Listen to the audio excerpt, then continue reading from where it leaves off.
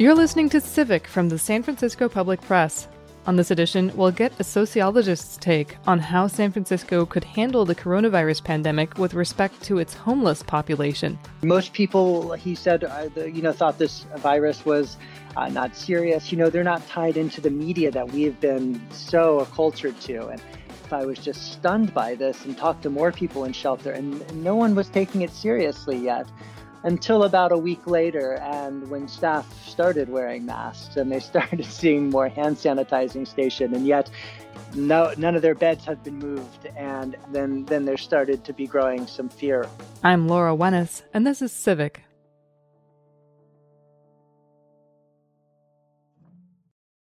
As of Monday, April 6th, 3 people in San Francisco's shelter system had tested positive for coronavirus, one of them at a navigation center at Division Circle, and 2 residents of the Multi-Services Center South, known as MSC South.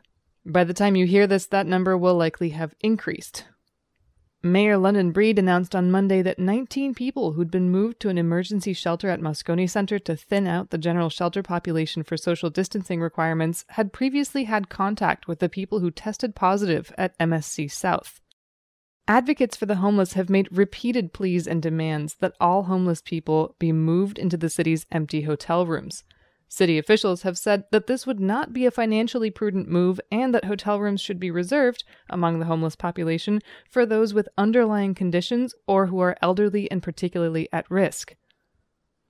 Chris Herring is one of the people who has been calling for homeless people to be moved into hotel rooms, but he's also been keeping a close eye on how the pandemic is impacting people without shelter in general. He's a sociologist at the University of California, Berkeley, finishing up his PhD. He's been researching homelessness and the governance of homelessness in San Francisco and other cities across California for the past decade. A quick note about the timing of this interview before we start. When we spoke, there'd been just 1 confirmed case at the Navigation Center. Since then, more cases have been confirmed in the shelter system, and city officials have made additional statements on the use of hotel rooms. So just keep that in mind. Here's what I talked about with Chris Herring. So there are a couple of things that you have been in the news for recently and that you've been writing about and that, the public press has quoted you on recently. But I want to start a little bit more generally by asking how your observations of the coronavirus outbreak are informing your research right now. Yeah, emergencies and times of crisis really bring to light a lot of the underlying structural issues that we sometimes don't typically see, and also exposes new possibilities of ways of handling homelessness that I never thought I would see. So the first revelation that I think everyone's coming to grips with is the public health dimension of homelessness. And this shows in a number of ways. For instance, the virus doesn't have any sort of class boundaries and is spread amongst all of us. So now that we have folks who are remaining on the streets and are unable to access sanitation like the rest of us, and those who are in congregate shelters who are unable to do the social distancing that we're all doing now, creates a real risk of viral spread that will spread throughout the general public and also create a strain on our hospital system down the line if it's not dealt with. And so now we're seeing how this neglect of housing is going to really come back and create weaknesses in us all being resilient towards this crisis we're facing. And then on the other end is the way in which we treat homeless folks as a city in normal times. Many of the things we do is not best for their own health. So for instance, the city has been aggressively taking down people's tents and policing homelessness for decades now. And we just had the CDC release guidelines instructing cities that this is not a good public health practice, that it puts homeless folks at risk of not just coronavirus, but a number of illnesses, as public health officials have long said. But now city officials are starting to follow this. And similarly in shelters, which have always been unsanitary places and incubations for disease. We're starting to see reforms in these shelters of spacing people out, providing thermometers and basic medical care in these facilities. And so this also raises point that, there are going to be improvements after this crisis that we can hopefully extend. Yeah, and I want to talk a little bit about the particular vulnerability of people who live unsheltered. You referred to a study released by some of your colleagues, which projects that people who are homeless who contract COVID-19 are twice as likely to be hospitalized, sorry, 2 to 4 times as likely to require critical care, and 2 to 3 times as likely to die than the general population. Can you talk a little bit about why that is? Yeah, this all extends from the fact that those living on the streets or in shelters for any extended period of time tend to face more health risks and disabilities than the general population. That's part of the reason why they're sometimes unable to find work or maintain housing to begin with. But then there's also the compounding factor that being out on the streets or in the shelter, it's very hard to take care of yourself and to receive medical care. And so what this means is that there's a very unhealthy situation to be in to begin with. And this really creates compounding risks when heading into a pandemic like this. Those were projections that were coming from professors at University of Pennsylvania and UCLA, but was also based off of the research done right here in San Francisco by Margot Kushel, who is leading the Benioff initiative on this. And he's found that those who are on the street or in shelters have a much lower life expectancy than similarly aged people and present 15 years older than the general population. And so, as we're hearing with the coronavirus, that those, especially 65 years and older, are at risk. With the homeless population, this is really going to be more like those 50 years older and above are at risk. And that's just with their underlying health conditions. The second aspect of this that I think is important to discuss is the resistance that many folks who are unhoused have against seeking medical attention, especially those on the streets who are used to having to protect their property. And so when I was doing field work in San Francisco, I spent a number of weeks living out on the streets alongside folks to understand how it is they were surviving. And one thing I saw time and time again, both staying on the streets and also in my field work going along with public health workers, were folks who should have been seeking medical attention, of going to an appointment at a public health clinic, and sometimes even hospitalization, who refused to go because they were afraid that if they went into the hospital, that their belongings would be taken or destroyed, and that they'd have no place to put them. So, as we can imagine in this situation with COVID-19, where even if you have mild symptoms, you could be a carrier of this, there's huge incentives for folks not to go and seek medical attention. And even though the city is changing these policies now and doing less sweeps, even with this situation, there's a long history of folks having this fear and not trusting officials. And without that trust that isn't established, I'm seriously concerned of those who are remaining on the streets will not seek medical attention, even when they might have the virus. Yeah, I mean, that is a factor in this conversation. Regardless of what the CDC guidelines are, there have still been data show that there have still been cases of city workers taking people's belongings. So it's not as if that fear of people's belongings being confiscated or thrown away are unfounded, right? This is a reality for people who live on the street. It's very much a reality. So from my own experience, when I was along with folks on the street, oftentimes, especially if a person wasn't there at their tent for whatever reason, whether it was going to the bathroom, or a lot of folks, have informal jobs during the day. Even if we were watching over a person's tent and there was a street cleaning, the property would be confiscated. We would be told that we couldn't protect the property. And then the other factor was that when we were being told to move, we were also limited in the amount of things we could move. And then third, there was always the threat of arrest that could be placed on us, especially for those who had outstanding warrants. Many of those warrants, simply from the fact that they hadn't paid tickets, that they couldn't reasonably pay because they didn't have the money. This was widespread in my experiences of my ethnographic research, and then was also confirmed in a series of community-based surveys that I worked on with professors at San Francisco State and the University of San Francisco and other institutions. And in 2014, we surveyed 300 homeless folks, and 47% reported that their belongings had been taken or destroyed by city officials. We did another needs assessment study just this past year, this summer in 2019. And again, we found the exact same percentage, which, there's of course should be variation, but, in the 600 folks we surveyed, 47% reported having their belongings confiscated or taken by city officials.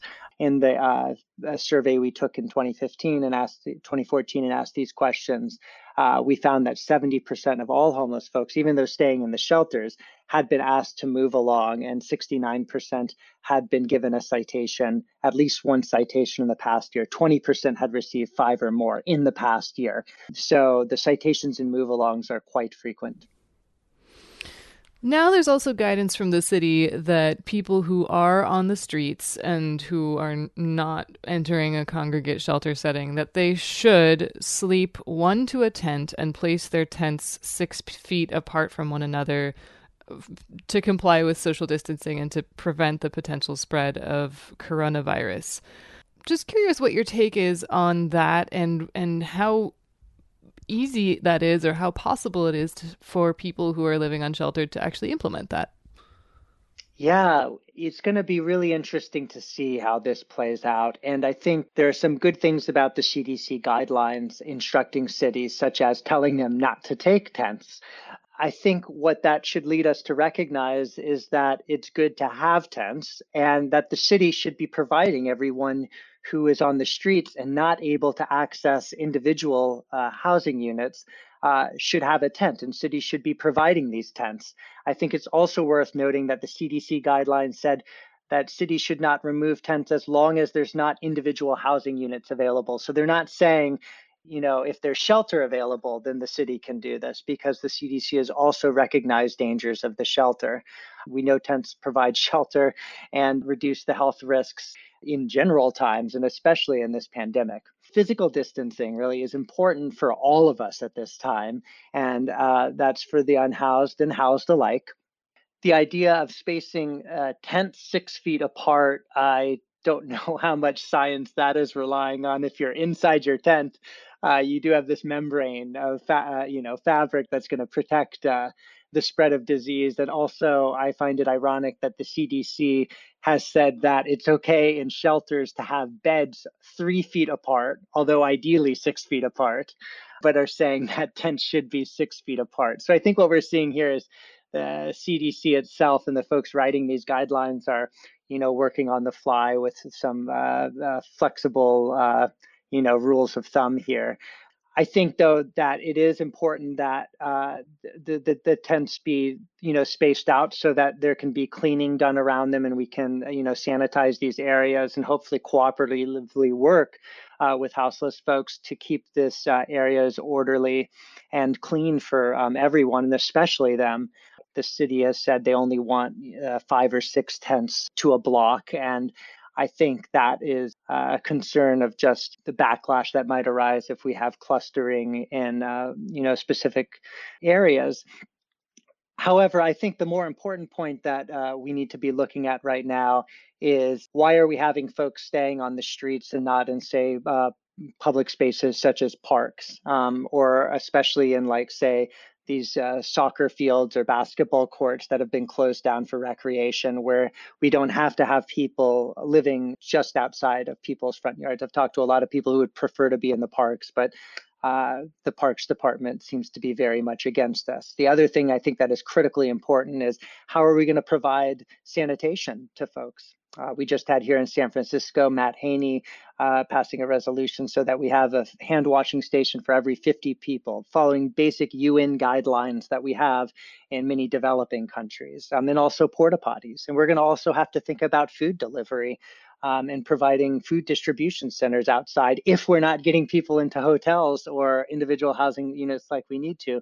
And in those cases, I am really concerned of what it means to be pushing a policy where you're just dispersing everyone. I think we should be thinking about opening up safe, organized spaces, especially in our parks, where people can go if they choose, while also not, restricting folks from being in other spaces if they need to be there for other reasons based on their social networks or needs or the ways in which they're getting resources. We'll get back to this conversation with sociologist Chris Herring in just a moment. You've been listening to Civic from the San Francisco Public Press.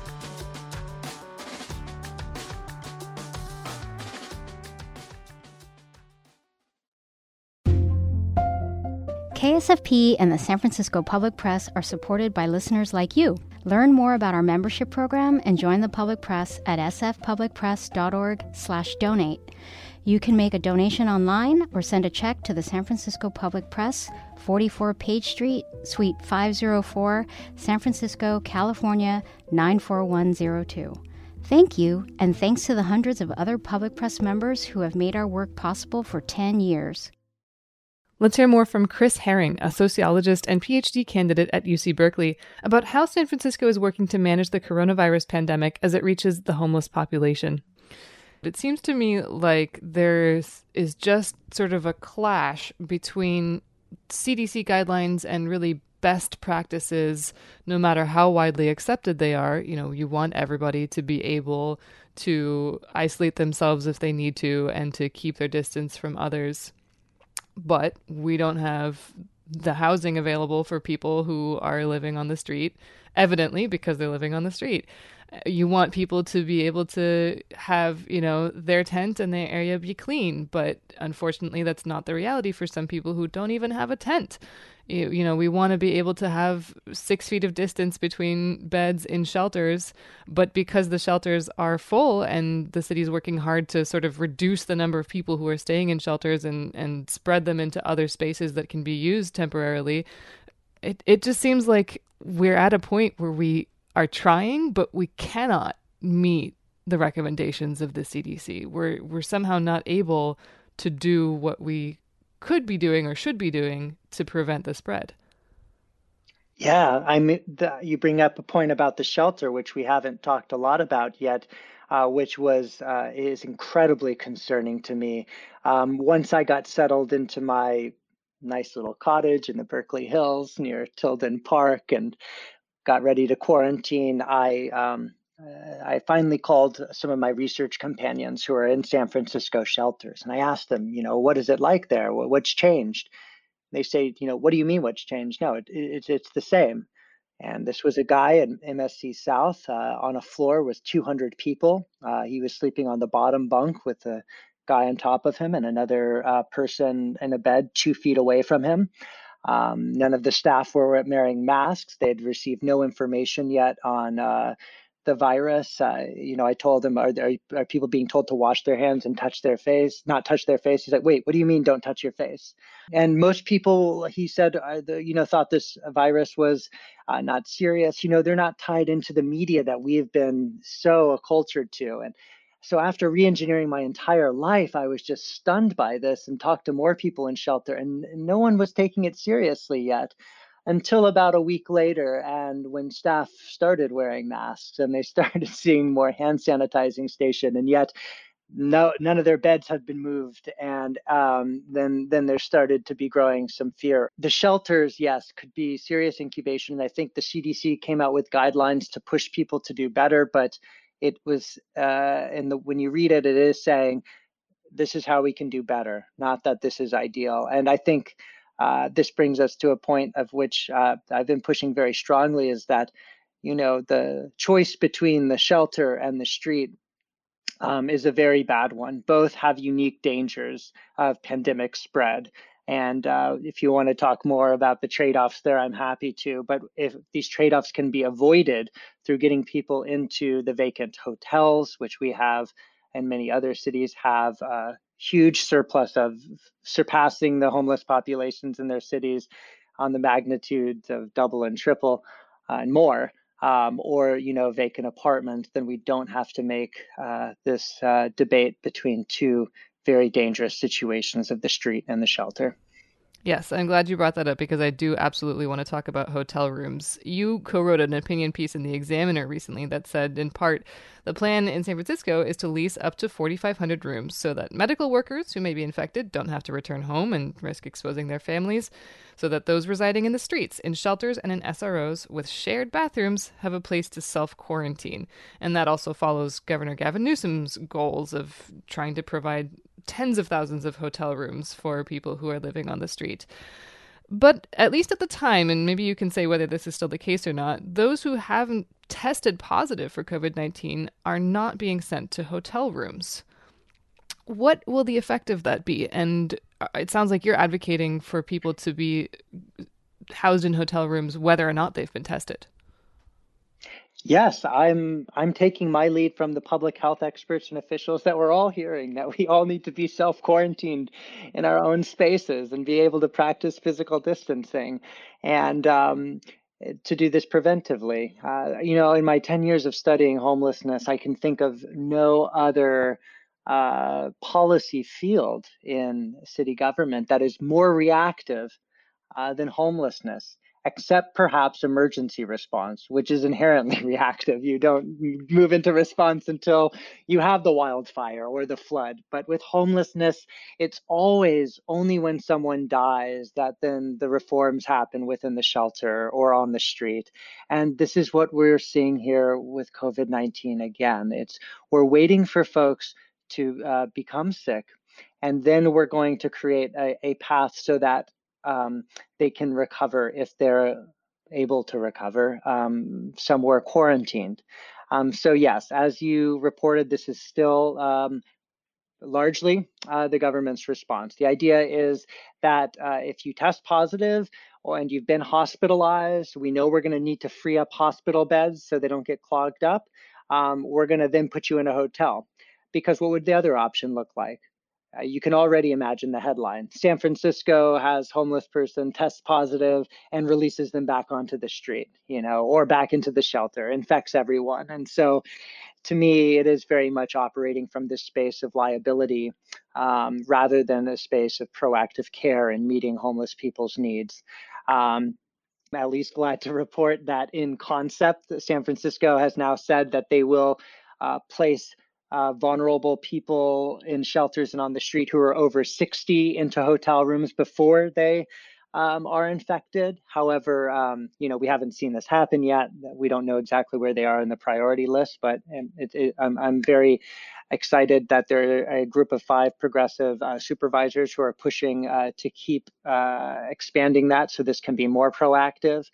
But yeah, the proactive form would be, let's move some of these shelters in mass into hotels. So we've got about 3,000 people in shelters. Let's just move those folks into hotels. We can even bring the shelter staff into these hotels as well. And that should be able to be done pretty easily. I can talk more about the specifics of the ways we can do that. But that should be an easy move. And then after that, working with those on the street who are able and willing to come into hotels. This is not going to be for everyone, but it is going to be an option that is appropriate and many people will want to take up. And as we know from public health officials, it's safer for the individual and safer for the community to have people quarantining inside in their own place, where they don't have to be in congregate settings or in situations where they're having to go out to get their food for survival and other means. Let me break in here to give you the latest on the city's position on congregate shelter settings and hotel rooms as of April 6th. Abigail Stewart-Kahn, the interim director of the Department of Homelessness and Supportive Housing, has said that the plan for hotel rooms is to prioritize people who are in hospitals but who don't need that level of care, as well as moving people out of congregate settings.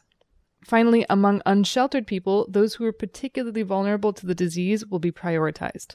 She said people who are currently being housed at Moscone West, who were moved there as part of an effort to thin the shelter population, have been relocated to hotel rooms operated by the Human Services Agency and staffed by the Department of Homelessness and Supportive Housing.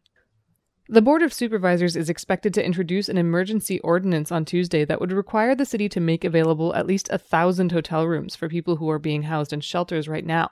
That number would rise to 14,000 rooms by April 28th under the ordinance. But that first has to be approved by the board and is likely to be opposed by the mayor, whose office has generally spoken against housing non-vulnerable homeless people in hotels. So do you have a sense of what the process would look like of moving, as you say, an entire encampment, an entire community into a hotel, and how to make sure that those people are getting the services that they need? So yeah, first off, to begin with the shelter. By definition, to be in a shelter, you have to be able to self-care. And so you could move everyone into the shelter, into hotels, without a problem. Now, I will say that there are exceptions to this. Shelters realize that they don't want to put people out on the streets and sometimes bend these rules. But at least 95% of people who I saw in the shelter could be in hotels without any more staffing or supervision beyond that of which is currently in the shelter, or could be provided. You'll need janitorial services and all this. All the hotel workers are out of work and the union is in support of this. Hiring these folks back should not be an issue. Mm-hmm. So that's, 3,000 people who could be moved in right away. There are supports in the shelters, like visiting nurses and social workers. I will tell you that more than half of the folks in the shelter today do not use any of those services, nor rely on any staffing, except that, when there's a breakout of some fight, which occurred. I mean, I would say that there would be a fight occur, or someone would need medical attention about every other day in the shelter. Mm-hmm. I stayed in the shelter over 90 nights there. So this is common. You will need that. But first of all, most of the interactions that resulted in verbal or physical altercations were always due to the congregate setting of living on top of each other. And then when you put folks into these supportive housing units, a lot of that dissipates. So no, there's not a high need. There's not a higher need for staffing. If anything, there's a lesser need for staffing in hotels than the current situation on the shelter. Now, moving those in from the streets into hotels. This is a concern, and we'll need to have some staffing around it for certain people. Again, not everyone. I think it's important for your viewers to know that 36% of homeless San Franciscans were housed just a few months ago or within the year. They were in their own homes, paying their bills, taking care of themselves. 31% of them are homeless for the first time right now. And, over 50% have been housed in the last 3 years. So I know that a lot of folks have the strong image of, those who are most visible and, sometimes aggressive and, have serious mental health and substance use issues. And yes, those folks will have challenges being moved inside if they want to. They very well may not need to. But, we at least could easily move 4,000 people plus in, no problem at all. And then with the others, we're going to have to work on this. But let me say this, we're going to run into problems in the shelter with staffing as well. I'm already hearing that 50% of the staff at certain shelters are already out sick or are not coming to work because they're afraid. We have to remember that the folks on the street are already receiving no services. Over 90% of them have no contact with HOT team members. So, yes, it's going to be a challenge, but it's also an opportunity to provide people, some staffing and help that they weren't getting in the shelter and weren't getting on the streets. And yes, there are going to be, especially the vulnerable who are above 65, who are struggling with physical disabilities. We are going to have to staff up the Department of Public Health. But, like as I'm saying, there's a large group, especially of younger homeless folks who can be moved in right away, even though they're not a priority, but they should be. Because if you're able to move the younger folks out of the shelters or out of the streets, I know it sounds counterintuitive, but as we know from public health experts and scientists, this is going to lower the viral spread and risk to the older folks who might need to stay in those congregate settings or on the streets longer until we get the staffing in place. Yeah.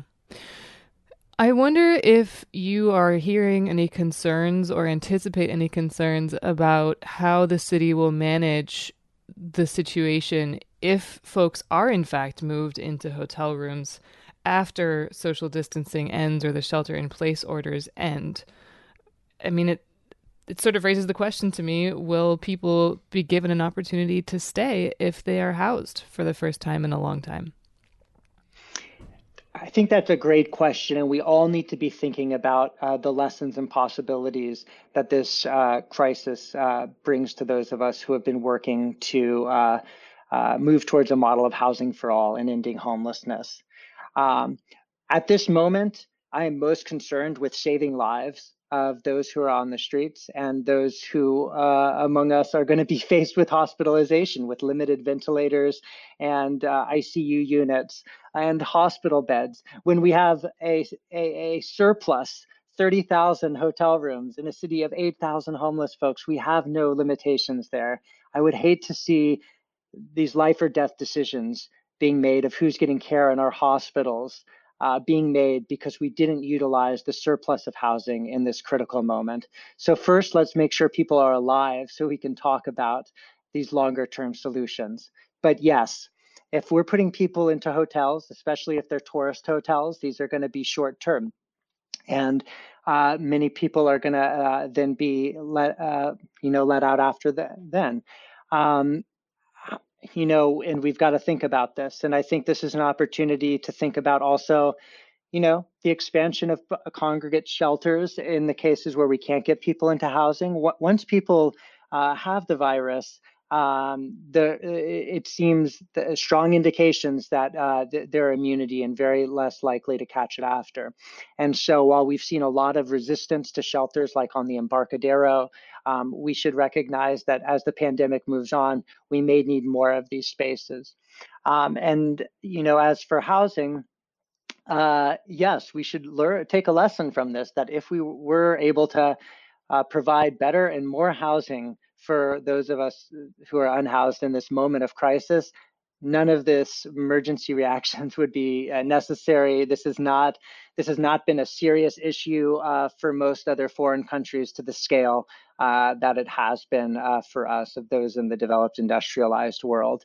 And I'm hoping that coming out of this, along with the movements we're seeing around the discussion of rent cancellations and eviction moratoriums, that we can recognize that housing is healthcare and that we can have a world with much more accessible and affordable housing.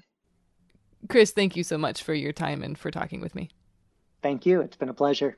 That was Chris Herring, a sociologist and PhD candidate at UC Berkeley. I'm Laura Wennes, and you've been listening to Civic.